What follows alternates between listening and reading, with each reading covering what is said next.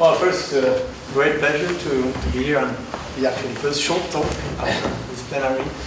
Well, thanks a lot to Greg and Yuri for the organization. It starts well. Nice workshop. So I will try to really give you an overview. I won't go really into many detail. What I tried to favor in my talk was the link with computing and the computing need we might have from our research and in the perspective of the future of the center on what we could get from the center. So I'm biologist by training. I have a little training in statistics as well, but I'm not a computer scientist. You will see it, but I work a lot with numerical data, and for this I'm very glad to be also nested in the geoscience faculty. Just to be sure. Okay. So just to root a bit the topic of my research in a very broad context, well, we all know that human is having a big impact on the planet, more and more, using resources, and this has huge impact on the biodiversity and ecosystems. So this is just an example of how much human can take from primary productivity, depending on which country you are. It's quite known, and this creates a lot of changes that we call global changes. Can be climate change, but also other pollutions like soil pollution, river pollution, biological invasion, overexploitation of resources, or destruction of habitats by urbanization. So we are losing already a lot of biodiversity, ecosystems get degraded, and we need somewhat, that's also why we call more our era the Anthropocene. But for you it's very known. We are marking so much the system that it will be known for long, that we have been on this planet. And one thing that is increasingly needed is to do conservation planning that integrates somewhat the conservation of biodiversity. So the really conservation planning, and you see that some books are being published on that, these big papers on systematic conservation planning, where they really try to promote a systematic use of all the knowledge we have on biodiversity when we need to take decisions. So it's not built anywhere. If you have rare species, if you have a rare habitat, you should care and maybe think to build something elsewhere. And especially for this type of approach, you need spatially explicit data. The problem is often we have data that are occurrences in space and with various density depending on how much sampling was done, sampling effort. But often decisions need spatially explicit maps.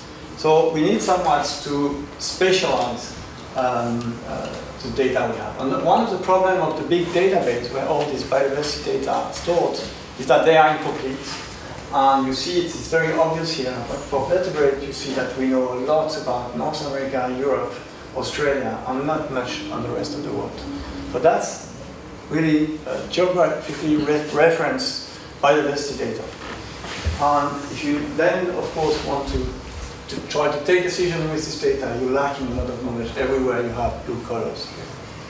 So it's especially problematic, of course, for all the same countries, all the countries that have less developed.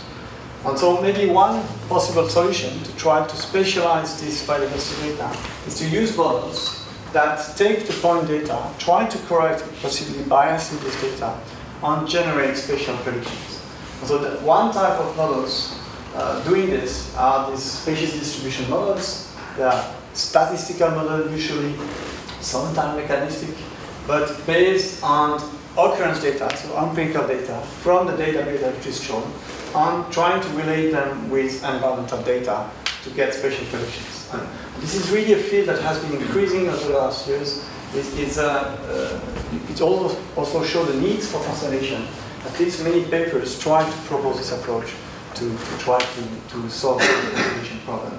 So the principle of these models is very simple in itself. It's very easy to understand to anyone who has knowledge of statistical modeling, especially predictive statistical modeling. We just use observation of biodiversity for species, or it could be other entities, in geographic space. For every observation, we can extract values, attributes from environmental maps. And instead, we build models that capture what we call in biology the environmental niche of species, which is the envelope of environmental conditions that this species will need to be observed. So it's, of course, along temperature, water, for plants it will be still light, nutrients, and so on. The nice thing is when you have fitted a model, of course you use statistical approaches, you fit risk response curve along all these gradients, and you can use this model to recombine the initial environmental maps and get the spatial predictions. So this is really a way to move from points to spatially explicit predictions in geographic space. So it really moved from environmental space to geographic space to environmental space back to geographic space. So this is really a field that I've been developing with my group in design, and it's a field where we have also contributed quite a lot.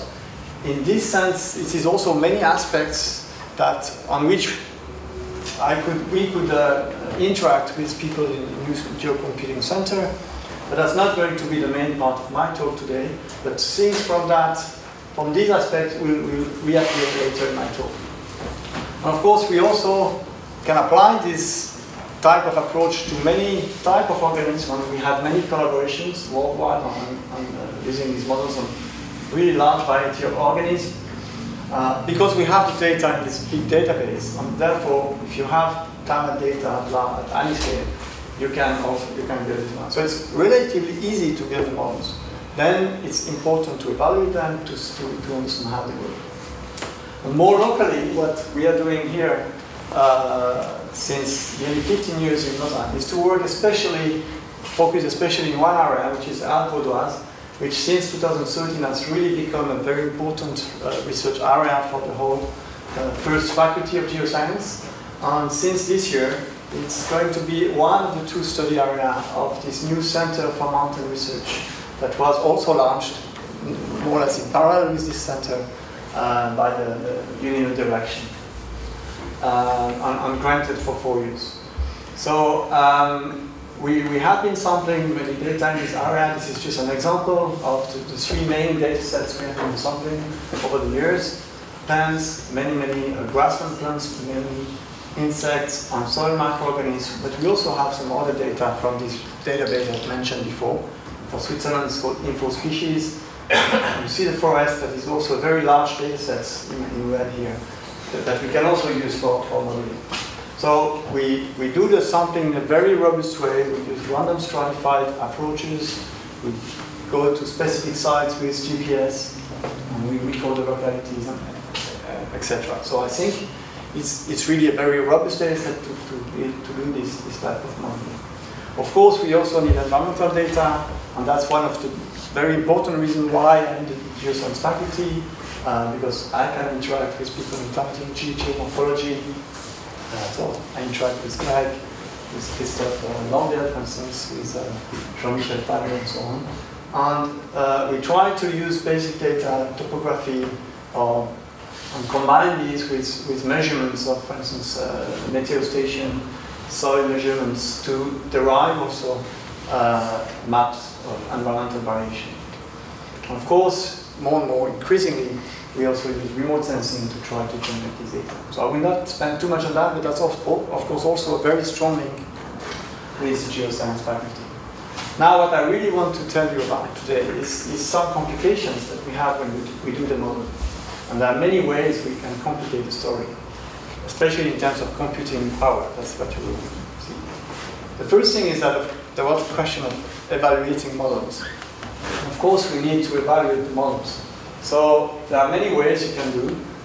This is just like a sample, but some of the main ones you can do a form of repeated split sample, which is a simple twofold cross-validation that repeated many times. You can do a standard cross-validation, a Liouville cross-validation, or you can use bootstrap also in an evaluation way. And what you see here is already every time you do this type of things, often you have to build like 100 models. If you do 100 repetition of this split sample, or with bootstrap, it's not uncommon to do 200 to 1,000 bootstrap. So immediately it will multiply the number of models you need to construct by this number of times. Another complication is that often many sensitive studies have shown that one of the main factors influencing the models was the method used to do the modeling, the statistical technique. So one thing that is increasingly done is to use many statistical techniques and then to ensemble the predictions into an ensemble model. It's like model averaging. So you could use generalized linear models, additive models, gradient boosting machine, random forest, this type of models. Build a model for every species, build a model with every technique, and get, of course, a stack of predictions just for one species. So you see that now if you do that, and then you evaluate every technique with a speed sample 100 times, you start to multiply the number of models. The big advantage of this ensemble modeling is that you get then for every pixel a kind of probability distribution functions. So you have the predictions by any technique, and you get kind of predictions, distribution of the predictions that you can use to provide more informative predictions, like mean prediction, variance around predictions across models, and so on. And just to show you one of the very big strengths of this ensemble approach, if you use it in a very specific way, we proposed a few years ago, and we tested it very recently some more, to use actually ensemble of small models to solve the problem of very small sample size. Together with the modeling technique, sample size is often always one of the most critical factors when you build model. If you don't have enough observation of the species, it's very difficult to build a good model because you need many predictors to fit the niche of the species, but you can't put too many predictors in the same model if you have fewer occurrences. So what you can do is build many bivariate models, for instance, with each time 2 different variables, and then do all the possible combinations out of your models, out of your predictors. If you have, for instance, 10 predictors, you will have 45 possible combinations of the variables. So you can give 45 models and do an ensemble prediction. And that was shown actually to be extremely powerful to predict species. It increased a lot the prediction on independent data. So this is the result of cross-validation. And you see that compared to the standard approach, it really does improve the modeling. You can actually even do an ensemble of the technique in the ensemble of bivariate model, which is a form of double ensemble, but it doesn't really improve a lot compared to doing an ensemble with single techniques. But in any case, for species with like observations smaller than 25, it's a big increase, but still even for species that have more than 50 observations, it remains quite important improvement. So that's another complication because here, sorry, just come back here.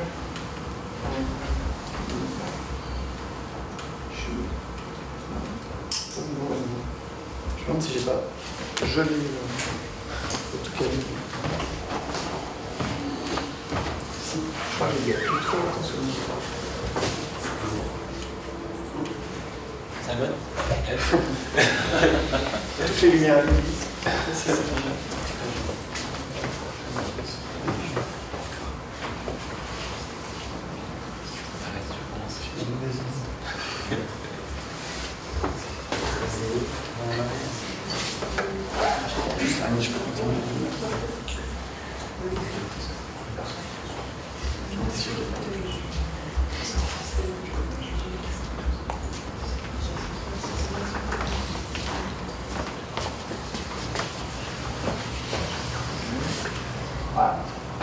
Okay, thank you so much.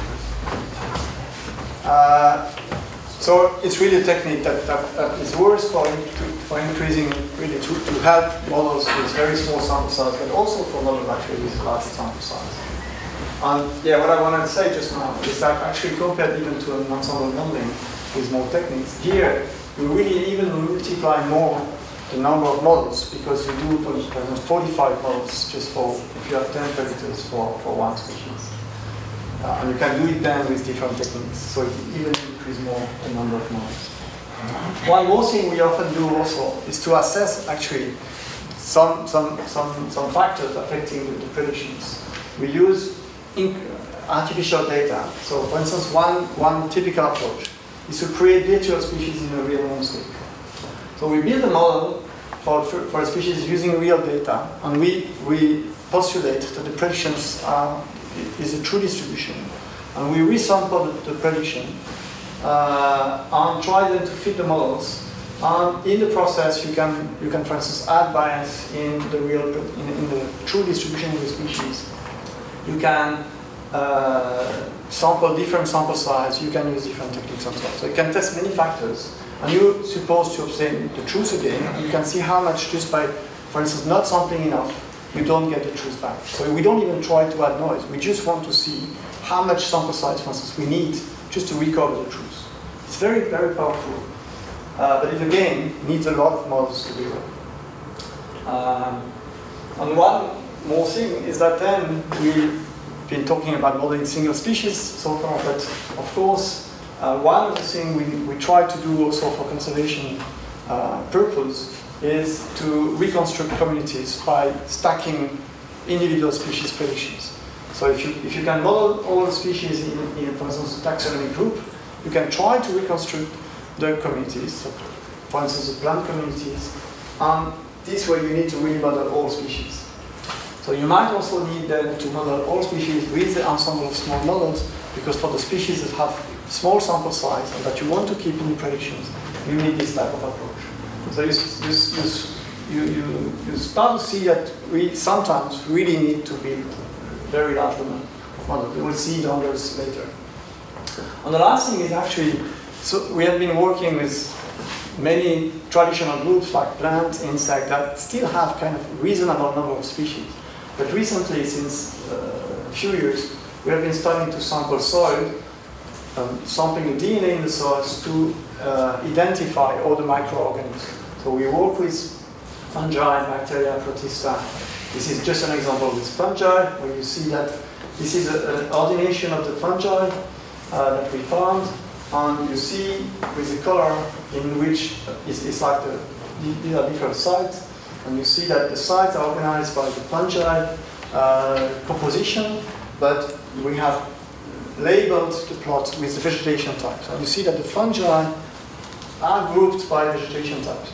So it's very clear that there's a very strong link between plants and fungi, for instance. So we can uncover very nice new knowledge about fungi ecology, but also when we want to move to the modeling, we have here thousands of species. So it really becomes a huge number of species that also require very large computing power. So you see that actually when we do all these things, we have many of these factors that multiply the number of factors. So it's hundreds of models fitted usually for one species. And then if you do it for communities, you get several thousands, if not millions of models for your study. So just two examples very quick. One with this virtual approach. I had a PhD student who just finished a few days ago his PhD. That's one of his first papers already published. I will not explain in details the principle, but what I've said before is all represented here. You create the virtual species with the first model, then you sample, and you can play with different factors in the process. Just to show you the numbers that are interesting are here. You see, he generated 100 virtual species with different models, so with different ecology. And he used 5 cross-validation, repeated split sample actually runs. And he did also one full model then for the prediction, so it makes 6. He used 5 modeling techniques. I didn't explain, but we use, when we have only occurrence, we use pseudo-lattices, and we have different ways to generate them. So he tested 5 ways. And he also used 3 runs to calculate what we call variable importance in the models. So you see that all this put together makes 37,500 models, just somewhat for the basis of the experiment. And then he played with other factors, and this quickly increased the number, and you reach millions of models if you want to fit. So this is really like something that takes a long time. You need to work on clusters for that. The second example is an ongoing project where we're trying to quantify and compare the importance of climate for the different groups we have. So for plants, insects, you see a little bit here the different results, but that's not the point of the talk today. But you see that, for instance, the soil organisms rely much less on the atmospheric climate than, for instance, the reptiles or the plants. But again, you see here, just for an example, the quantification of the number of models that we try to fit. And you see, for 10 taxonomy group, we have a total of more than 1,500 species, and this is a selection for the microorganisms. Again, some cross-validation, different modeling techniques. Here we use ensemble of small models to be able to account for as many as possible species in the model. And you see that just here you reach really a very, very high number of models. And then of course, if you want to use climate change projections, you need to do the projections. That's actually something that takes even more time than fitting the models. It's just to project the models on all the pixels in your study array when you have millions of pixels. But just here we have this high number of projections. So also just to give you an idea of how long it takes, if you do all this just for one species, you need more or less 1 hour per species to run all this process. So if you run models for the 1,551 species, you need the same number of hours, which makes more or less 2 months if you would be using only one CPU.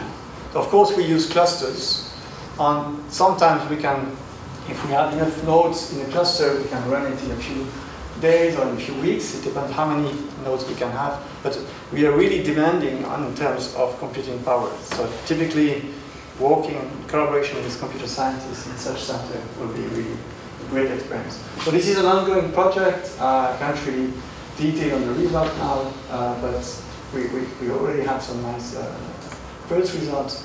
I hope I can present them maybe in the next workshop.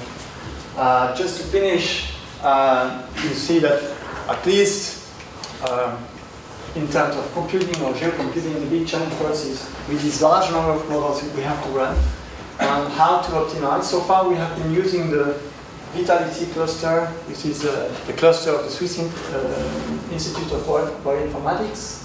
But other options could be Cadmos or clusters here in geoscience in this new center. One thing that maybe I would just raise as kind of this challenge of discussion is that at the same time we are aware that this modeling requires a lot of resources, a lot of energy.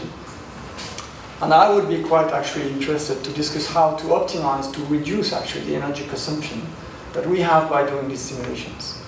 And try to maybe be able to either optimize codes that are faster, then consume less, or find ways to calculate some power statistics to calculate just the right number of parameters, like how many repeated cross-validation you need to do to really get the number of variation we want and so on. So if anyone is interested in this type of things, please come to me. That's it. Thanks for your attention. Thank you.